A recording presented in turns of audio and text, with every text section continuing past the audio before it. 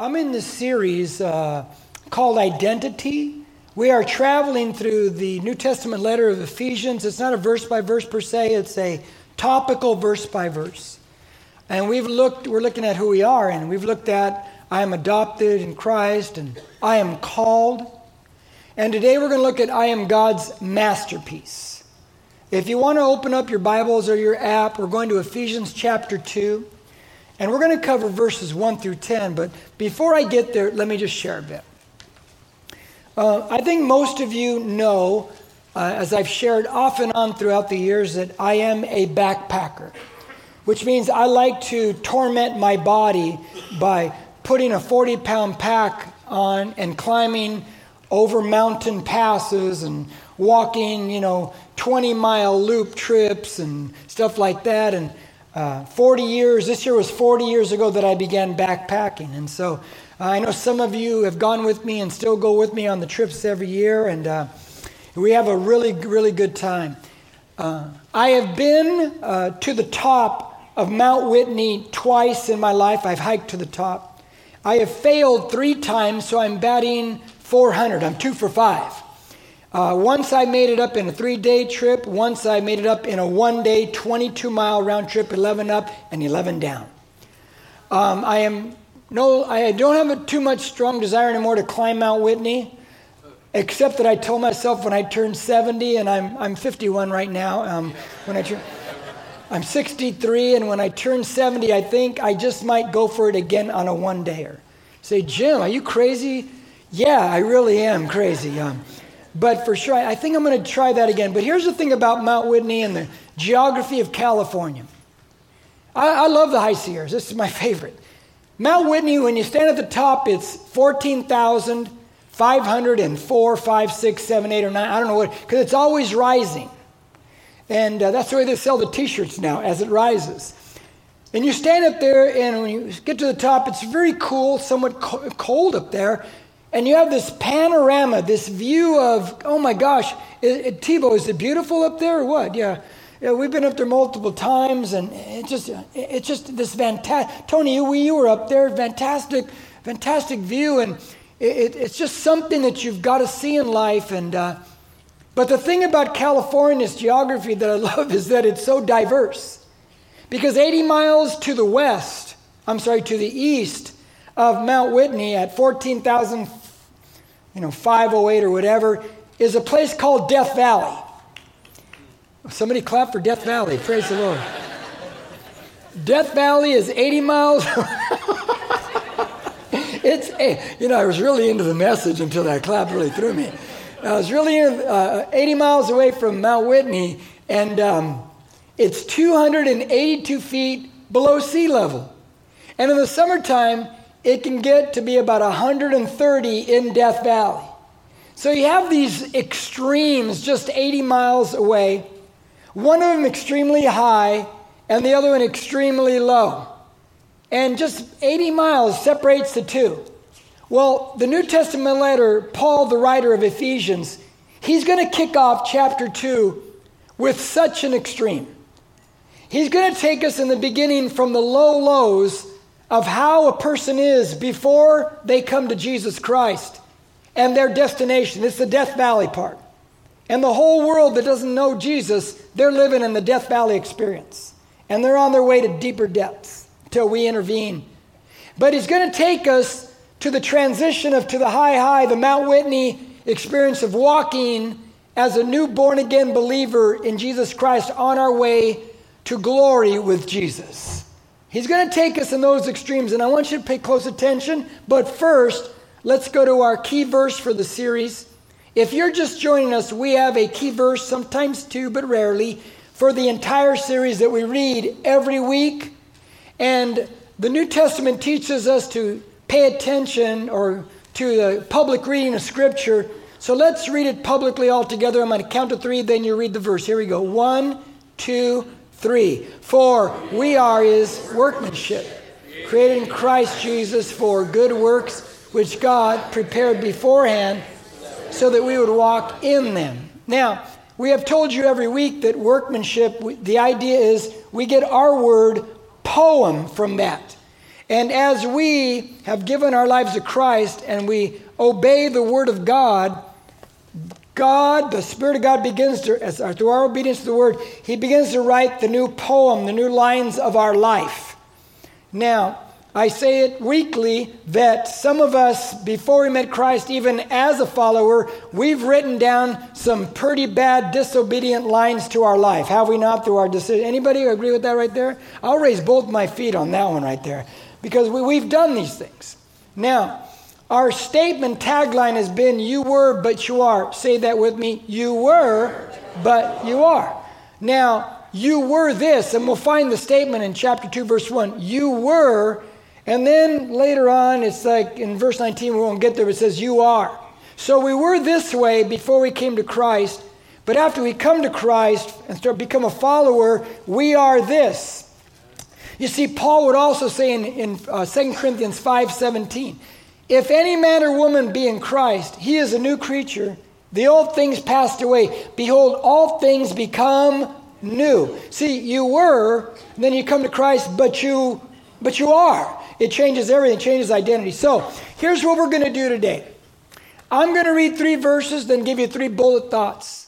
Then I'm going to go into 3 points, read verses in there, and give you thoughts. And then we're going to drive that 3rd point home, because that's where we get to the masterpiece part. But watch the extreme low to high in this chapter. Here we go. 3 verses, chapter 2. And you were dead in your trespasses and sins, in which you formerly walked according to the course of this world, according to the prince of the power of the air. So you see the culture, and now you see Satan in that statement, that people are walking according to that. When you come to Jesus, now you're walking in the way, the truth, and the life. There's a new according in our life. Of the spirit that is now working in the sons of disobedience. Verse 3. Among them we, say we. Look at your neighbor and say we. And now say we. No, don't say that, okay. No. Among them we too all formerly lived in the lusts of our flesh, in the indulging the desires of the flesh and of the mind, and were by nature, that's where you get the idea of sin nature, and we're by nature children of wrath, even as the rest. Let me give you 3 quick bullet thoughts here today, but the first one I'm going to come back right away and really expand it. The first bullet thing I want you to write down in there is this. We were dead in sin. That's the first thing Paul says. We were dead in sin. I'm going to really expand that in a moment. The second thought in there is that we lived according to the culture and contrary to Christ. So, in other words, before we come to Christ, can anyone remember walking in just all of your lustful desires? And lust is not just sex, it's any strong desire for anything. Anybody remember that? Walking in all the bad desires? Raise your hand if you know what I'm talking about. Okay, so you've met that person inside of you before, right? Okay, good. That's the way we were before we came to Christ. And then thirdly, we were by nature children of wrath. Let me tell you what that means, because you hear some bad stuff out there that it's just not biblical. But you'll hear people say, oh, people are basically good. Let me tell you, no, they're not. We were children of wrath before we came to Christ. In other words, we were basically bad. We were basically evil.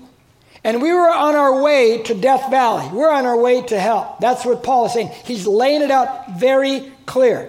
We weren't going to Mount Whitney heaven. We were going to Death Valley hell. And we were basically evil. How many remember when you came to Christ, some of those evil things just changed right away? Anybody remember that? And how many remember that people they didn't even not physically, but they couldn't recognize the new attitude in you? Anybody remember that? Isn't that a great thing right there? Good. 7 of you are transformed. Praise the Lord.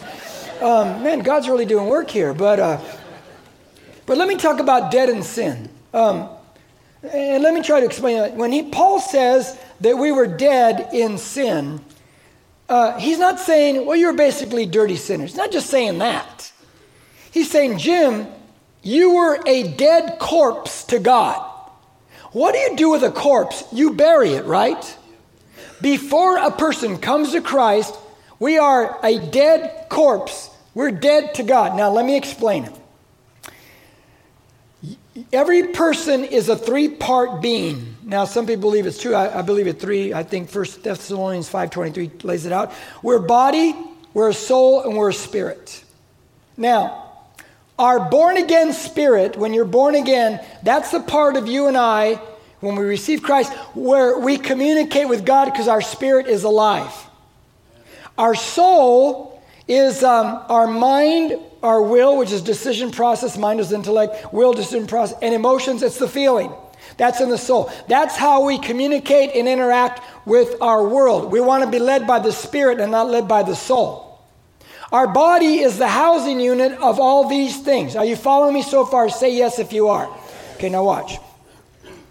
So, Adam and Eve, they are alive to God in every way. Spiritually alive. They communicate with God. And then, of course, they sin. Now, remember, she tells the serpent, we cannot eat from the fruit because the day we eat, we will what? We'll die. God said we'll die. And the serpent says, come on, God's pulling your leg. Don't listen to him. No, we'll die. Now, they eat the fruit, and did they die? Yes and no. It's a yes and no, because they didn't die physically at that moment. Now, yes, their life would be shortened, but physically. But they died spiritually. See, that spiritual part, they could communicate with God, that died. And let me give you the evidence, and I'm going to show you the soul. God comes now looking for them, and they've sown fig leaves, and they're hiding in trees, and they're hiding from. God comes walking in the cool of the garden, and he's looking for them. Adam, where are you? And here's what Adam says. I heard you. Mind. Right? I was afraid. Emotions. So I hid. The will, decision making. Did you just see that? Now, because his spirit died and he's not in communication with God, because you need a born again life spirit to communicate with God, now he's communicating only through his soul. And if you listen to him, he says, I heard you, I was afraid, and I hid. Now he's interpreting God incorrectly, is he not? Say yes. That is the problem with the entire world out there. And that's why there are so many false religions, and things that people say that God is like are incorrect, because if they're not born again and operating according to this, they don't have a life spirit. They're operating according to their soul, mind, will, and emotions, and they're misinterpreting God, and they're getting it all wrong all the time. Any amens on that one? And let me tell you something about being a Christian. If you're not regularly reading this, in church learning about things, you are probably operating for the most part in your soul, and you will misinterpret God, and Satan will have a field day in your head. Does that make sense? So we were dead to God. We were operating in our soul, our mind, our will, and our emotions. And then here comes Jesus, changes everything. Our spirit comes alive when you're born again, meaning when you invite Christ in your life and follow him, put your faith in him. And now you're alive to God, and you can now communicate through the Spirit with God. Now, with that said, keep that thought there. Now let's get into today's message. Point 1 in your notes, and I hope you take notes, because go back over it later, because it's just good for you and good for me, because it makes me more confident. No, I'm just joking. But number 1, Jesus rescued us. Now watch verse 4. Here's the big transition moment, because we were dead in our sins. It says in verse 4, but God. Say the words, but God. I love that. And I talked about that in our family series about 3 months ago. But God being rich in mercy. Now, mercy means this. Mercy is not getting what we deserve. As all of us are sinners, we are not getting what we deserve if we place our faith in Christ. We're not getting what we deserve. We deserve wrath for our sins. But Jesus said, I'm not going to give you that. I made a way out for you. Now, being rich in mercy because of his great love. He doesn't just have love, he has great love. With which he loved us. Say me. That's right. He loves you and he loves me. Now, this is the big transition point. Jesus came to rescue us because you and I, every human on the planet, we were dead corpses, dead to God, dead in our sins. It's that moment where the prodigal son comes home, and the father, when he's repenting, it says, but the Father. And then he puts the robe on him, the ring on him, the shoes on him, fat and calf. It's but the Father. Here's but God, but the Father. It's a transition moment. It's the moment that Samson is there and he's ruined his life. And some of us have ruined our lives, and Jesus brought us back when we submitted him. But he ruined his life, and there he is blind, pushing a millstone in what a dreary, dreary life when he was living as the main man, judge of Israel, delivering the nation. And there he is stuck in where he's at. And then it says, however, his hair began to grow again. That's a transition moment again. Here comes God to do something about it. Jesus is the transition moment in history where he comes and he dies on the cross, buried, 3 days later, rises from the dead. Any amens on that one? It's the but God moment. Jesus rescues us. Now the question is, Adam and Eve's sin hurtling all of us into this Death Valley experience. When? If I'm you, I'm thinking, when did God put this plan into practice? When did it was announced? Look at Genesis 3:15. Right after Adam and Eve sinned, Genesis 3:15, please. Oh, it's up there. Okay. It says this. I will put enmity, division, between you and the woman. You as the serpent, the woman. And between your seed and her seed. Her seed is the first mention of the Messiah that we will know as Jesus Christ. Jesus always lived, but he comes as Jesus at a certain point in history because he is God in the flesh. And he shall bruise you on the head. Jesus would strike a crushing blow to the serpent's head on that cross. And you, the serpent, the devil, you shall bruise him on the heel. A crucified victim's heel is thoroughly, thoroughly bruised. It's the first mention of the coming of the Messiah. It's right after Adam and Eve's sin. Now, if I'm you, I'm thinking this. So why did he take 4,000 years from that moment to finally come to Bethlehem 2,000 years ago, thereabouts? Well, Galatians 4:4 says he came in the fullness of time. It means he came at the right time. And that's a whole nother message for another time. Don't have time to go there. But he came at the right time. There are reasons for it. Now look at verse 5 and 6. Now watch the Death Valley to Mount Whitney transition. Even when we were dead in our transgressions. Look, he says it again. We're dead in our transgressions. We're dead to God. Spirit's dead. He made us alive together with Christ. Lost myself. By grace you have been saved. He's going to say that again. Grace is God's favor towards you and I that we do not deserve. Mercy is I'm not getting what I deserve. Grace is God has given me some good stuff and I don't deserve it because I'm a sinner. Isn't that great? Verse 6. And raised us up, transition, Mount Whitney, and raised us up with him and seated us with him. Right now, if you're born again and you're a follower of Christ, Spirit's living in you, you have access right now, wherever you are, wherever you're at, anywhere on the planet, you have direct access to the Father through Jesus Christ. Anybody like that right there? That's all the time, anytime, because you're born again. In the heavenly places. I'm seated in the heavenlies. While I'm seated here, I'm seated there. In Christ Jesus. That's good enough right there for me. Now, so he moves us from Death Valley, all the way to life, Mount Whitney. Are you tracking so far? He rescues us. Now watch this. Point 2 is Jesus rescued us because of who he is. That's right. Now let's go back to verse 4. Watch this.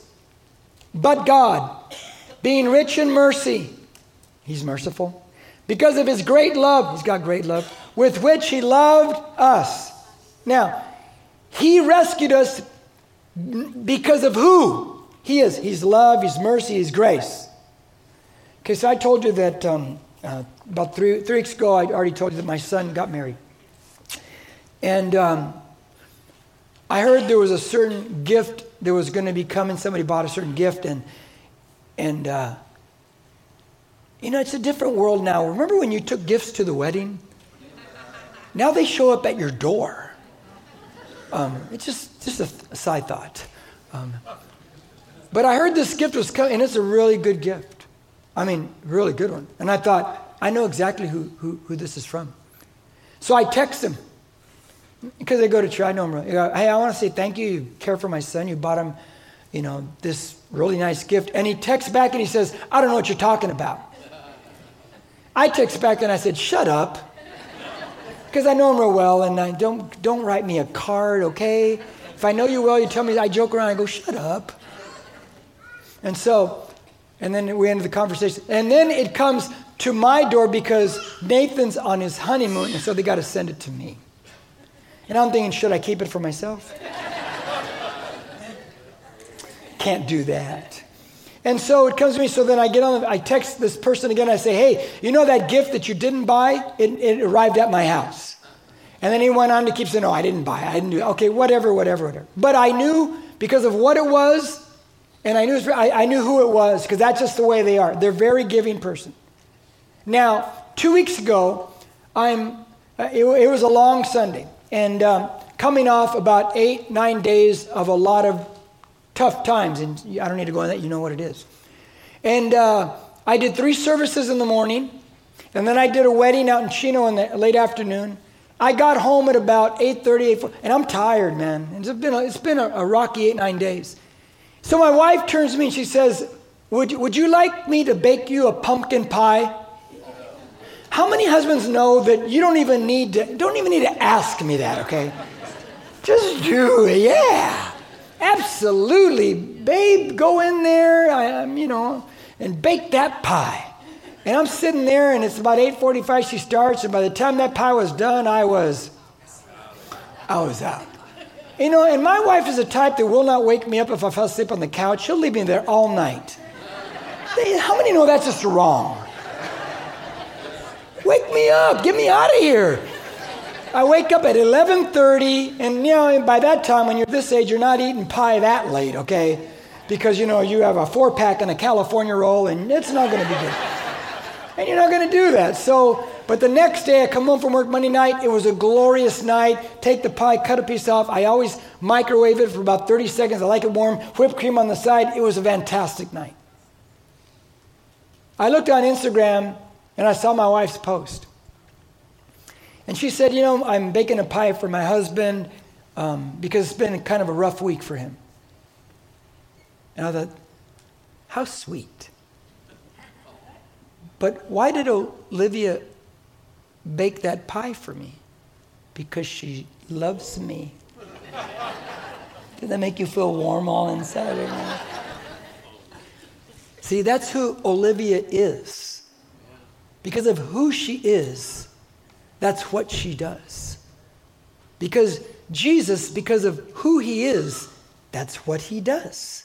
It's just that simple. He rescued us, but he rescued us because of who he is. It's just simple. Now, number 3 is this. With every rescue, I should say, he rescued us, and the result was there is a rewrite in our life. Now, look at verse 7 through 10. Watch this. So that in the ages to come, he might show the surpassing riches of his, say the word, there's grace again, in kindness toward us in Christ Jesus. How many people have had a wrong idea that God is so mean? It says he's kind. Now watch this, a big point here, big scripture. For by grace, there it is again, God favors us, we don't deserve it, can't earn it. For by grace you have been saved, that's what God did on the cross, through faith, our belief in him, our trust in him. And that not of yourselves, it is the gift of God. How many know you are given a gift and you can't work for it, earn it, or really pay for it, right? It's just given. God gives us the gift of salvation. You got it, but you've got to take it. But in verse 9, not as a result of works, so that no one may boast. Now, here's what it is. You see, every religion out there has got this wrong. That's why they're false religions. Because they will tell you that you are saved, you're going to heaven, or whatever their concept is of heaven and eternal life that is good, it's based on what you do. Based on how many good works you do. The New Testament says, no, you cannot save yourself. You cannot do good works to be saved. Once you are a follower of Christ, now you want to do good works because you have the love of Christ and the mercy of God and the grace of God in you. So now you want to do good stuff because you're saved. But you're not saved by what you do. So whenever I'm in contact or communicating with somebody that keeps wanting to stress, no, you're saved by what you do, your good deeds. I always ask this. How many good deeds is enough to save me? Is it 100? Is it 275? Is it 4,383? Tell me where the line is so I know I've done enough. So when I ask the question, is there really an answer to the question? No way. There is no answer. And if you live in the idea that what you do, if you could do good works to be saved, you'll always be insecure because you'll never know the line. And that's why Jesus comes down to earth, because he says, you can't save yourself. No good works will never wash away sin, only my blood, Jesus says. And once I died for you, buried, rose from the dead, and you put your faith in me, man, it's all washed away, and you're in right standing. You've gone from Death Valley to Mount Whitney, and you're in right standing with God, and when you die, you go to heaven. Any amens on that one right there? I like that a lot. Now watch, here's where we're going to drive it home to. Verse 10. For we are his workmanship. There's our word again, the poem of God. Created in Christ Jesus for good work. You know you're created to do good stuff on this planet for people? That's after you're saved. Now you do good stuff, which God prepared beforehand so that we would walk in them. Now, let me try to drive this home. Where is workmanship? We're the poem of God. You're God's masterpiece. No, Jim, the other person. No, you are too. Every one of you is God's masterpiece, created in the image and likeness of God. And I started thinking about this, and I thought, what makes something a masterpiece here on earth? What is it? And so I read a lot of articles on it, and they said that they've asked a lot of these people, what's a masterpiece? And they all have different answers. They don't even know what makes a masterpiece. And then I read different things about where the word masterpiece came from, and it said that way hundreds and hundreds of years ago that when an apprentice was striving and getting better at a certain craft, his artistic craft, that when he had this quote, exemplary work, like the best work he had, that was called a masterpiece because that apprentice put out his best work. I read another article that said that when a great artist puts out their greatest piece, their greatest work, picture, sculpting, whatever it is, that's a masterpiece. And then I thought, well, God is not an apprentice, God is a master. Any amens? And so when God creates, he creates, every work God creates is exemplary. It's his greatest work. Say amen to that. You are God's greatest work. You are God's greatest creation. You are the masterpiece of God. Am I right? Now, when it comes, if you've ever been to a museum and you've seen that, when I was younger, I never appreciated museums. I love them now. Don't get to go to them too often, but I really like them. If you ever looked at a masterpiece, a portrait, always as you're staring, always down in one of the corners, what do you find? The signature of the artist. He always puts his name on the masterpiece. Last week, I told you in chapter 1 that you and I, when we're born again, we are sealed by the Spirit. The word sealed means you're marked. You're signet by the Spirit of God. There's a mark on you that God says, that's my kid, that's mine. Now, there is something that I have believed for 30-some years, and I'm going to share it with you, and I believe it strongly with all my heart. And I believe it's a picture in the Old Testament to tell us something about ourselves in the New Testament as followers of Christ. Go to Exodus 28 on the screen, please. We're going to read a few verses. Now, this is God telling Moses, this is going to be the garments of the priest, your brother Aaron. This is what they must wear as they minister. Here it is. This is a piece of all the garments. You shall also make a plate of pure gold, and shall engrave on it like the engravings of a seal. You are sealed by the Holy Spirit. Remember that. On that seal it says, holy to the Lord. Now watch where he's going to wear it. You shall fasten it on a blue cord, and it shall be on the turban. It shall be at the front of the turban. Next verse. It shall be on Aaron's forehead, and Aaron shall take away the iniquity of the holy things which the sons of Israel consecrate. With regard to all their holy gifts, it shall always be on his forehead, that they may be accepted before the Lord. Now, here's what I believe strongly. The high priest was to wear this thing. The ropes came down, the little golden plate sat on his forehead. It says, holy to the Lord, right here on the forehead. That's the priest. In the New Testament, Revelation says that every person who's placed their faith in Christ is a kingdom of priests. Did you know you're a priest as a follower of Christ? That means you minister. No, Jim, you're the minister. No, you're all ministers. And if you're not ministering, you're missing out one of the greatest pieces of your life. But on your forehead, and I believe this is what I believe, in the spiritual realm, there's a marking up here. And I think that's why the Antichrist will mark people, one of the reasons on the forehead. that say they're his. Because God has marked every born-again believer in the spirit realm. You can't see it, but it says holy. See, holy is not what God is. Holy is who God is. You see, it's who God is. And God has placed on every one of his creation, you are holy. Not because you're so special because you get it right or I get it right, because God is holy. And he's planted that on our forehead. Now, take that thought and think about this. We are God's greatest creation. We are his masterpiece. Holy to the Lord. Must make Satan, just must tick him off, man. To see you in the spirit realm going, there's a holy one right there. Oh, that Jesus makes me mad. What do you do?